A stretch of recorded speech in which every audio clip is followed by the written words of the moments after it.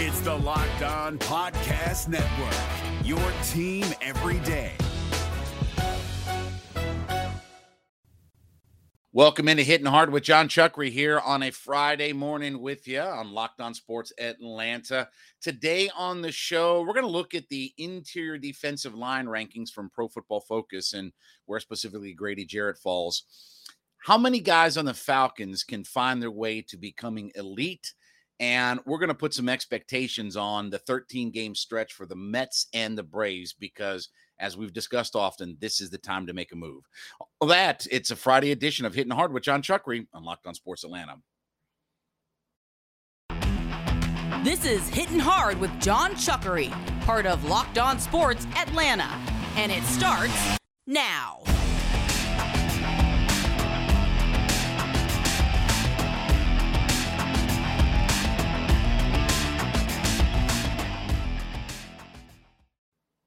Welcome into Hittin Hard with John Chuckery here on Locked On Sports Atlanta. Always asking you to head over to youtube.com, put Locked On Sports Atlanta into your search browser, subscribe to our YouTube channel, leave us a comment, give us your thoughts about what we are talking about. Free and available to download, and all of your podcast platforms is where you can find us as well. Spotify, Odyssey, always free and available there. And follow me on my personal Twitter page at JMCH316. We've been talking about that word elite and been looking at some of the different positional rankings for the Atlanta Falcons. We were talking about Kyle Pitts the other day, and is he elite as he's listed on Pro Football Focus's elite tight end list. So Pro Football Focus also came out here recently with their interior defensive line rankings in tiers. And I think it's interesting as well because let's start with what they list here. First off, their tier one, they call it a one of one, and that is Aaron Donald by himself in that group. Now, I don't think any savvy football fan at all, or even casual football fan, would dispute that Aaron Donald is far and away the most elite of elite interior defensive linemen in the NFL. There is nobody else like him. That's why anytime people make comparisons to what Aaron Donald does, I always used to say this about when people would compare teams to the New England Patriots and the way they operate. There's never been, and there's never probably going to be anybody like what the Patriots run was. Aaron Donald's probably in that category too. You're never probably going to see a 20-sack interior defensive lineman. You might see some guys who, come up with, 8 or 10 sacks in a year here or there, but to consistently be 12, 15, 18 to 20 sacks, we're never going to see that. So I'm in 100% agreement. He is the elite of the elite. Then they put on their tier two the guys that are elite. So number 2 they have is Cameron Hayward of Pittsburgh. Number 3 is Chris Jones of the Kansas City Chiefs. Number 4 is DeForest Buckner of the Indianapolis Colts. And at number 5, and in their elite category, is Grady Jarrett of the Atlanta Falcons. Quick write-up. Prior to 2021, Grady rattled off 4 straight years of 80-plus PFF grades with the Falcons and established himself as one of the best all-around interior defensive linemen in the NFL. Jarrett fell off slightly from that level in 2021, but still profiles as Atlanta's only defensive lineman who offenses have to worry about. Now, and they talk about Jarrett's 93 quarterback pressure since 2020 are more than any other Falcons player on the roster. In fact, it's over 50. Okay, with all due respect, that last line, that's like telling me that you're the nicest guy on death row. To say that Grady Jarrett has the most quarterback pressures in the last few years, that's like being the tallest dwarf. Okay, with all due respect to Stephen Means and Dante Fowler and again, me and Stephen Means share a lot in common. Both of us had no sacks for the Atlanta Falcons last year, and he only beat me by 3 quarterback pressures last year. Okay, so we understand and establish all that. So the question I ask you today is, Grady Jarrett is listed as elite. Is he elite? Now, I said the other day when Kyle Pitts was listed in the elite category that I did not think that he was elite yet. I did not think he was in the same category as George Kittle or Travis Kelce, some of these top-tier tight ends, even Mark Andrews, Darren Waller. I don't think he's hit that level yet. Is Grady Jarrett elite? I say yes. I think Grady is still an elite interior defensive lineman. Now, I know what people are going to say. Well, Chuckery didn't have a good year. I get that. Here's what I want you to do. For all of you people that love to tell me about you put on tape and this and that. Here's what I want you to do. I want you to put on the Detroit Lions game, okay, from last year. Put on the Detroit Lions game. And I also want you to put on the version that has Grady Jarrett mic'd up so you can listen to him. Because what you're going to see is at times in that game that there were not one, not two, three offensive linemen that were blocking Grady Jarrett. Let me repeat that. 3 offensive linemen that were blocking Grady Jarrett. And the reason that I want you to get it with the audio from Grady Jarrett, because he was mic'd up during that game, is I want you to hear specifically when he says, quote, damn, how many more guys you going to throw at me? The fact that Grady Jarrett eats up 3 offensive linemen should tell you all you need to know, not even so much about Grady Jarrett, but how absolutely positively dreadful the rest of their defensive line has been. Grady is that kind of caliber of player. Again, is Grady Jarrett Aaron Donald? Nope. Is Cam Hayward or any of those other guys I mentioned, Chris Jones, are any of those guys Aaron Donald? Nope. So we're not going to compare him to any of those guys. But you look at what Grady Jarrett brings to this team. He still is a guy that can blow up plays in the backfield, still a guy that gets in the backfield for tackles for loss. And look, he's still a guy who can give me 5 to 6 sacks. Is he as good as he was maybe a year or two ago? I don't know. Are any of us as good as we were a year or two ago? I have no problem with Grady Jarrett. And the fact that the Falcons decided to extend him and get this thing done. We talked about this on the show as well. Grady is one of those core important pieces. We talk about all the cap space and this, that, and the other. Well, Arthur Smith's number one comment way back after the Matt Ryan trade and all that was, we need to free up cap space to sign our guys, not to go out and way overpay for free agents that may or may not help you based upon things they did in the past. We have to sign our own guys. What was the first thing that they did? Sign Grady Jarrett to an extension. And a reasonable one at that. I mean, forget the money part of it, but you signed Grady Jarrett to a very reasonable extension. But more importantly is you gave Grady Jarrett fair market value, and you kept him around your franchise. And that was important. And those are guys that you just can't lose on your franchise. You can't give up guys that are part of the solution and the core of your football team, because these guys think that they're going to be good in the next few years, shorter rather than later. They're not looking at this as some long process to get really good. They think this is going to be a short-term thing, that they're going to be bad, or I shouldn't even say that because they don't even believe that. They're not going to be where they want to be in a year or two. And I think you have to look at the bigger picture with Grady Jarrett. I do believe that he is still in that elite category. And when I think you talk about in the realm of the Chris Joneses and DeForest Buckners, Cam Haywards, you're talking about some guys a little bit older, some guys a little bit younger. Grady falls right into that group. There's no reason that if you can't get some help around Grady Jarrett, just think about if I understand this is a big if, but if Lorenzo Carter and Ebiketie, and hell, if you can get anything out of Marlon Davidson or one of those guys, right? If any of those guys can begin to start to contribute to the defensive line play, getting to the quarterback, contain, if nothing else, just contain and stay in your lanes and contain the quarterback in the pocket. If you can get any sort of help for Grady Jarrett, there's no reason why that he can't get back to where he was. But if it's another season of whatever, and I hate to say it this way, but let's say Ebiketie flames out, Lorenzo Carter really isn't that guy. Lorenzo Carter plays more like the guy at the very beginning of the season than he did at the very end of the season. Whatever that is, if it flames out like that, then it's back to, here are 3 offensive linemen blocking Grady Jarrett, and here's Grady saying, damn, how many more guys are you going to throw at me? So I do think that Grady is still elite, and I think he's one of the most important pieces that you have on this roster. I'm glad they extended him. Let's see if he can finally get some help on the defensive line. All right, when we come back, I want to kind of look at elite players within the division and who might be the next guy that can become elite for the Atlanta Falcons. We'll talk about that next. It's Hittin' Hard with John Chuckery on Locked On Sports Atlanta. Back with you on Hittin' Hard with John Chuckery here on Locked On Sports Atlanta. We ask you to head over to youtube.com and find Locked On Sports Atlanta. Put it in your browser, search us, subscribe to our YouTube channel, be a part of the community, leave us a comment there. Of course, we are also free and available on all of your favorite podcast platforms, including Spotify, Odyssey. You can always find us free and available on any of your platforms, and follow me on my personal Twitter page at JMCH316. Elite, elite, elite, elite, elite, right? We talk about that word all the time. But the reality is in the NFL, you have to have elite players. You have to have game-wrecking difference makers. You know, it's good to have some role players in the NFL, but you have to have top-tier guys. You have to have guys that grade out really high, perform at a high level, and are some of the best of the best of the best of the best, to quote Will Smith, at their position.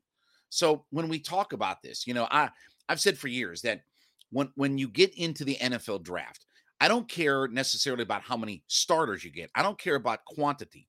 Tell me about quality. And the thing about the Falcons is right now, they don't have the quality players. They don't have enough of high caliber players. Yeah, we got 4 guys that can start. Cool. Are they any good? Jalen Mayfield's a starter, except that he's the worst interior pass blocking offensive lineman in the entire of the NFL. He's a starter, right? But is he a quality starter? And that's what I look at. So, and this is very subjective, okay? So I don't really care if it's 1 or 2 more, 1 or 2 less, but I think that this is somewhat fairly accurate. I was going through the rosters of other teams in the NFC South, okay? And let's face it, the Panthers are not a very good franchise right now. The Saints are in a lot of flux and transition. When we talk about elite players, they just lost an elite player, last season when Drew Brees retired, right? So they're a roster that's sort of in flux. And Tampa Bay is a couple of years removed from a Super Bowl team, and they did bring several of their guys back.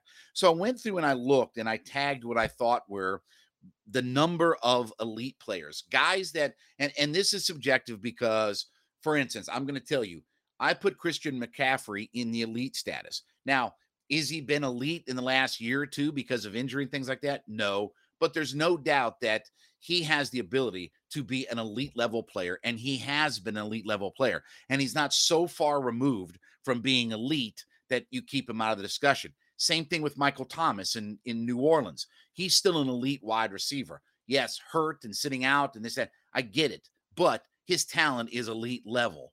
Okay, with all due respect to the Falcons, there's not a pass catcher on their roster that's better than Michael Thomas. Okay, now whether he's got his head right, those are all separate discussions. But for the purposes of what I'm talking about, let's look at elite level players that these rosters have.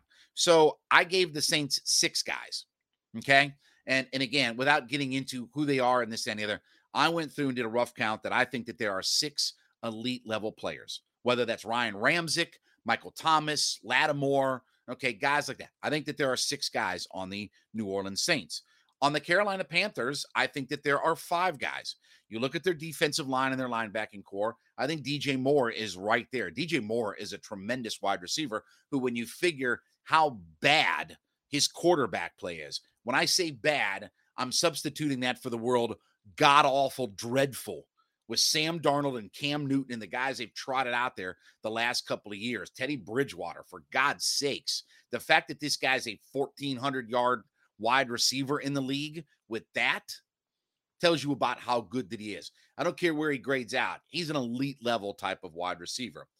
The Buccaneers, well, that's a whole nother matter. I gave them 8 guys, and maybe I'm being undervalued because I'm not even sure if I put Vita Vea in there or not, and I don't know how many guys you have, but obviously there are some no-brainers. Mike Evans is an elite level player. Tom Brady is the greatest player in the history of the NFL, the single most important player in the history of the NFL, right? When I look at how many players that the Falcons have that I think are elite or could be in that category, I've got 3, and that's AJ Terrell, Pitts, and Grady.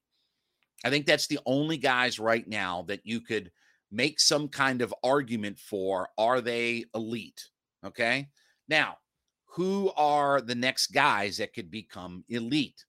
I always talk about, look at the Bucs roster, for instance. Okay. A couple of years ago in the draft, when Brady first got there, whatever it's been now, 3 years ago when Brady first got there, their first 2 draft picks, they traded up one spot. They traded with San Francisco, swapped picks, literally just swapped picks with the 49ers, and they drafted Tristan Wirfs. Is Tristan Wirfs elite? Well, let me see. First team all rookie in his first year, first team all NFL in his second year. You're damn right he's elite, and he's as good an offensive lineman as there is in the NFL. And then in the second round, they drafted Antoine Winfield. Antoine Winfield is a magnificent player. He's an elite caliber player. Don't get it twisted. He's as good a safety as there is in the handful of guys that are left as safeties in the NFL. Winfield is right up there with anybody. That's two guys that they drafted, okay? So maybe after a year or so, maybe they weren't exactly elite, but these guys within a couple of years became elite players. Who's next for the Atlanta Falcons? Because if the Falcons are going to get back to where we think they need to be, you have to find elite players. I think the next guy is Chris Lindstrom. And I'm going to argue this to the day that Lindstrom retires. Lindstrom is the most undervalued, underappreciated guy on the Falcons roster. The fact that he gave up no sacks and played as well as he did and was one of the top 4 graded offensive line guards, I should say, in the league with 2 slugs next to him. When you put McGarry and Hennessy and you stand 2, pinto bean, tomato can guys next to him, and the fact that Lindstrom is as good as he is, he's not nearly thought about well enough, around some of the league circles and stuff, because it's easy to look at him and say, well, the offensive line is so bad. Oh, but Lindstrom's pretty good, I guess. But he's, to quote my friend Hugh Douglas, well, he's good amongst a bunch of bad guys. Okay. You can still be elite and be amongst a bunch of bad guys. Okay. He's not a guy that you're saying is the nicest guy on death row. Okay. So I think Lindstrom has a chance to be elite. Could Arnold Ebiketie become elite for this team? If he can, think about how good Grady, Jarrett, and some of these other guys have the chance to be. So I think he's a candidate to be a guy who can become elite. Drake London is going to have to be a guy that becomes elite. You can't draft a guy that high at number 8 and not have him become an elite level type of player. And again, we could talk about quarterback and this, then, and the other, but I'll point you back to DJ Moore and how productive he is for the Carolina Panthers offense with all the, vagabond interloping quarterbacks that he's got over these last few years. So Drake London has to become elite. If this team is going, you invested way too high in your pass catching group to not have one of those other guys become elite. After that, I don't know. And see, that's the problem is I look at this roster and I say, how much better and how much room for growth do some of these guys have? Now, when I say Ebiketie and Drake London, that's 2 rookies this year. That's your first 2 draft picks in this draft. Are they elite yet? Of course not. They haven't stepped on one football field, made one single play or whatever like that. But you need those guys to become elite. And I do think that they have the capabilities. But outside of Chris Lindstrom, who do you look at on this roster and say, okay, that's an elite level guy? Casey Hayward's an aging quarterback. He's not elite. I love Jalen Hawkins and I love Richie Grant. I don't know enough to tell you that they have the elite level status in them. I love Michael Walker. I like the Troy Anderson pick, and okay, I'm fine with Carter and Rashaan Evans and those guys. I don't know that they have that elite level in them yet. I certainly know Taquan Graham, Marlon Davidson haven't done anything to show me that they're ready to be elite yet. Offensive line, does anybody get confused about Mayfield, Hennessy, and McGarry? I don't think any of those guys have eliteness in them. So you better hope that your first 2 draft picks this year become elite level players, because outside of Chris Lindstrom, there aren't a lot of other good options on this roster to start putting in that elite category. And that's the thing the Falcons have to get. They have to find more guys who are at the top of the food chain at their positions in this league. All right, when we come back, expectations for the Braves and Mets over a 13-game stretch that we told you started yesterday. Talk about that next. Hittin' Hard with John Chuckery on Locked On Sports Atlanta. This Locked On podcast is brought to you by Home Chef. Now that the novelty of the new year has dwindled down, how are your resolutions coming? One of mine was to order less takeout, cook more at home. But I'll be honest, I haven't been consistent. That is until I found Home Chef. Home Chef provides fresh ingredients and chef-designed recipes conveniently delivered to your doorstep to simplify the cooking experience and without robbing you of the joy of putting a dish together yourself. I'm pescatarian and they cater to a variety of dietary needs. I had this super refreshing ginger sesame salmon, a beautiful trout dish, and a super comforting shrimp and vegetable orzo dish, all of which took me less than 30 minutes to put together. For a limited time right now, Home Chef is offering all of our listeners 18 free meals plus free shipping on your first box and free dessert for life at homechef.com/locked-on. That's homechef.com/locked-on for 18 free meals and free dessert for life. Homechef.com/locked-on. Must be an active subscriber to receive free dessert. Welcome back into Hittin' Hard with John Chuckery here on Locked On Sports Atlanta, asking you to head over to youtube.com. Subscribe to our YouTube page. Just put Locked On Sports Atlanta into your browser. Hit the subscribe button. Leave us a comment. Tell us what you think about the show. And don't forget, we are free and available on all of your favorite podcast platforms, Spotify, Odyssey, all of your platforms. Go over there. Give us a 5-star review. Tell us what you think about the program. We really appreciate your help in growing our community every day. And then I ask you to follow me on my personal Twitter page, at JMCH316. All right, today is June 3rd. Remember what I said yesterday was? Yesterday was sort of the D-Day. This is where things have to change. This is where the battlefield changes for the Braves and the Mets. So let's recap. The Braves last night started a series in Colorado against the low-life Colorado Rockies, which they beat their brains out last night, 13-6, and d'Arnaud had nice to know that the Braves are listening to me after I said it's time to play Contreras and maybe sit d'Arnaud for a little bit to get Contreras' bat in there. d'Arnaud goes out and hits 6 RBIs, hits 2 homers, including a grand slam. You're welcome, Atlanta. This is what I do. If you don't learn one thing about me, is that people listen and guys listen to me and they take it personal. So anyway, we'll take credit for that last night. But the Braves start a 4-game set in Colorado. So we're going to look at a 13-game stretch. 4 in Colorado. Come home and play 2 with the Oakland A's. Then they play 4 with the low-life Pittsburgh Pirates, and then 3 games in Washington against the miserable, dreadful, awful Washington Nationals. Colorado, Oakland, Pittsburgh, Washington. 13 games against the low-life, vagabond, interloping, dreadful, pond water, low-life amoebas of the earth in Major League Baseball, okay? Then, as we described, the Mets last night, who, by the way, got shut out. Oh, so now it's 9.5 games. They have their 4 in Los Angeles, 3 in San Diego, 3 against the California Angels, and I don't care what they're called. Gene Autry called them the California Angels. I call them the California Angels. And then 3 back home with division-leading Milwaukee. So that 13-game stretch at LA, at San Diego, against the Angels on the road, and then 3 back home with Milwaukee. So what should we expect in both of those teams' 13-game stretches? So the Braves will wrap up that 13-game stretch on the 16th of June. The Mets will wrap it up on the 17th of June. Here's what I'm going to tell you, okay? The Braves at worst, should be 10-3. And I'm actually looking for 11-2.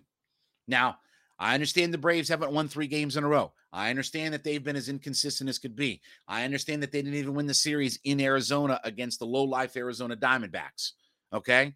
But this has to be the time because much like we describe in sports at times, if not now, when? There is no better stretch on the schedule until, again, without getting way down the road and getting into too late of a point. With a 10.5 game lead going into last night, there's not a better stretch of games to really start to chip in and make up games in the division, okay? People just seem to not want to understand that it's more than just the Braves winning. The Mets have to lose. There's an old saying in geometry or math or whatever the hell it is that parallel lines never intersect one another, okay? If I have 2 parallel lines running infinity, nothing is ever going to change. Something has to change. And so I'm going to tell you in this 13-game stretch, the Braves at a minimum have to be 10-3, best case 11-2. I think the Mets are going to go somewhere around 5-8. So let's just even use 5-8. And I think a best case scenario for the Mets is 6-7. I think that's their best case scenario because I think some reality of not having DeGrom and Scherzer and some of those things, and you're on the road and it's top tier elite talent. Remember, the Mets are the number 2 scoring team in Major League Baseball. How many runs did they score last night? 0? Oh, okay. And you know what they get to face, and I have not gone through all the pitching matchups and all that kind of stuff. Let me look real quick. Oh, yeah, they do have Walker Buehler that they have to see. Oh, they're going to see Ian. They're going to see Blake Snell. Oh, they're going to see Yu Darvish. Oh, okay. So they're going to see Noah Syndergaard. Oh, you don't think he's going to be pumped up to play those guys again? And then, of course, it's Corbin Burns and all the guys. So they're going to see top-tier pitching talent. And that vaunted offense that has been so good isn't facing the Nationals and some of those dreadful, awful, godforsaken teams in Major League Baseball. So let's use best case scenario for the Mets, worst case scenario for the Braves. Worst case scenario, 10-3.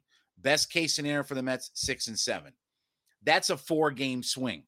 So if you can find a way to pick up at least 4 games between last night and the 17th.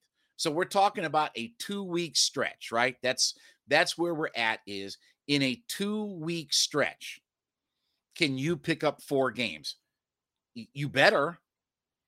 You better get at least yourself 4 games and make this a manageable division. Because if you come out of this stretch of 13 games and you've picked up 1 or none or 2 games is it, you know what happens to the Mets? The Mets go back after Milwaukee to playing Miami. Then they've got some with Houston, but it's Miami. And then it's the low-life Texas Rangers. And then it's the god-awful, dreadful, miserable dreg of the universe, Cincinnati Reds. And then it's the Marlins. Okay. And then when we get to almost middle of July on the 11th, then the Braves finally get their shot at Truist Park against them. But again, they're going to play the friggin' Marlins 4, 7, 11 times to go along with Texas and Cincinnati. They're not going to lose a whole bunch of crap games. You know what else happens as we get to July 11th and all that kind of stuff? Let me look at my watch here real quick and see. Oh, yeah.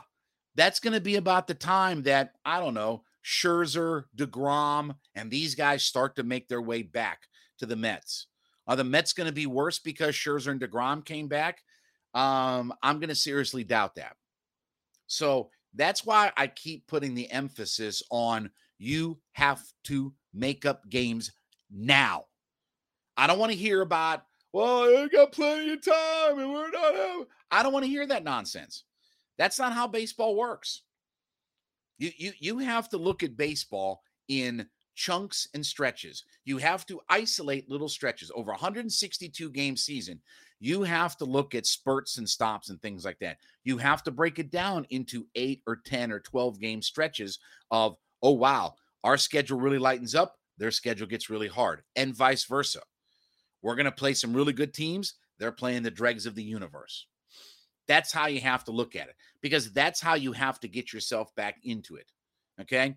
You can't think about, well, don't worry. In the middle of August, things will be really, oh, so you've got that all figured out or whatever like that. I'm living in the here and now. I have to attack this from the here and now, because if I wait till the middle of August to decide that now I have to put my foot on the gas pedal, that's too late.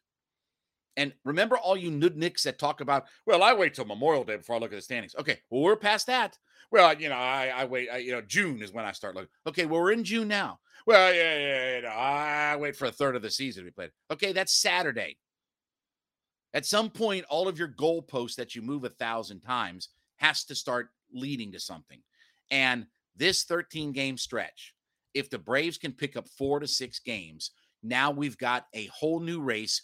And now you put all the pressure on the Mets that, whoa, all of a sudden, here come the Braves and here come the World Series champions.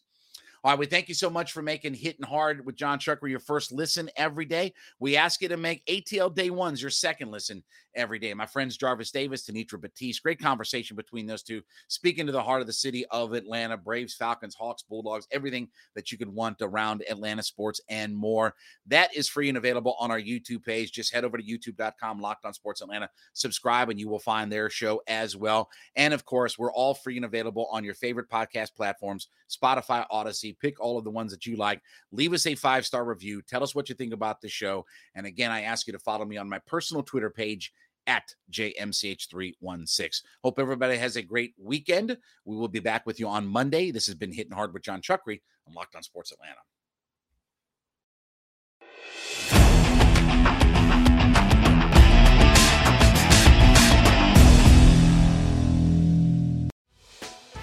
Hey, Prime members, you can listen to this Locked On podcast ad-free on Amazon Music. Download the Amazon Music app today.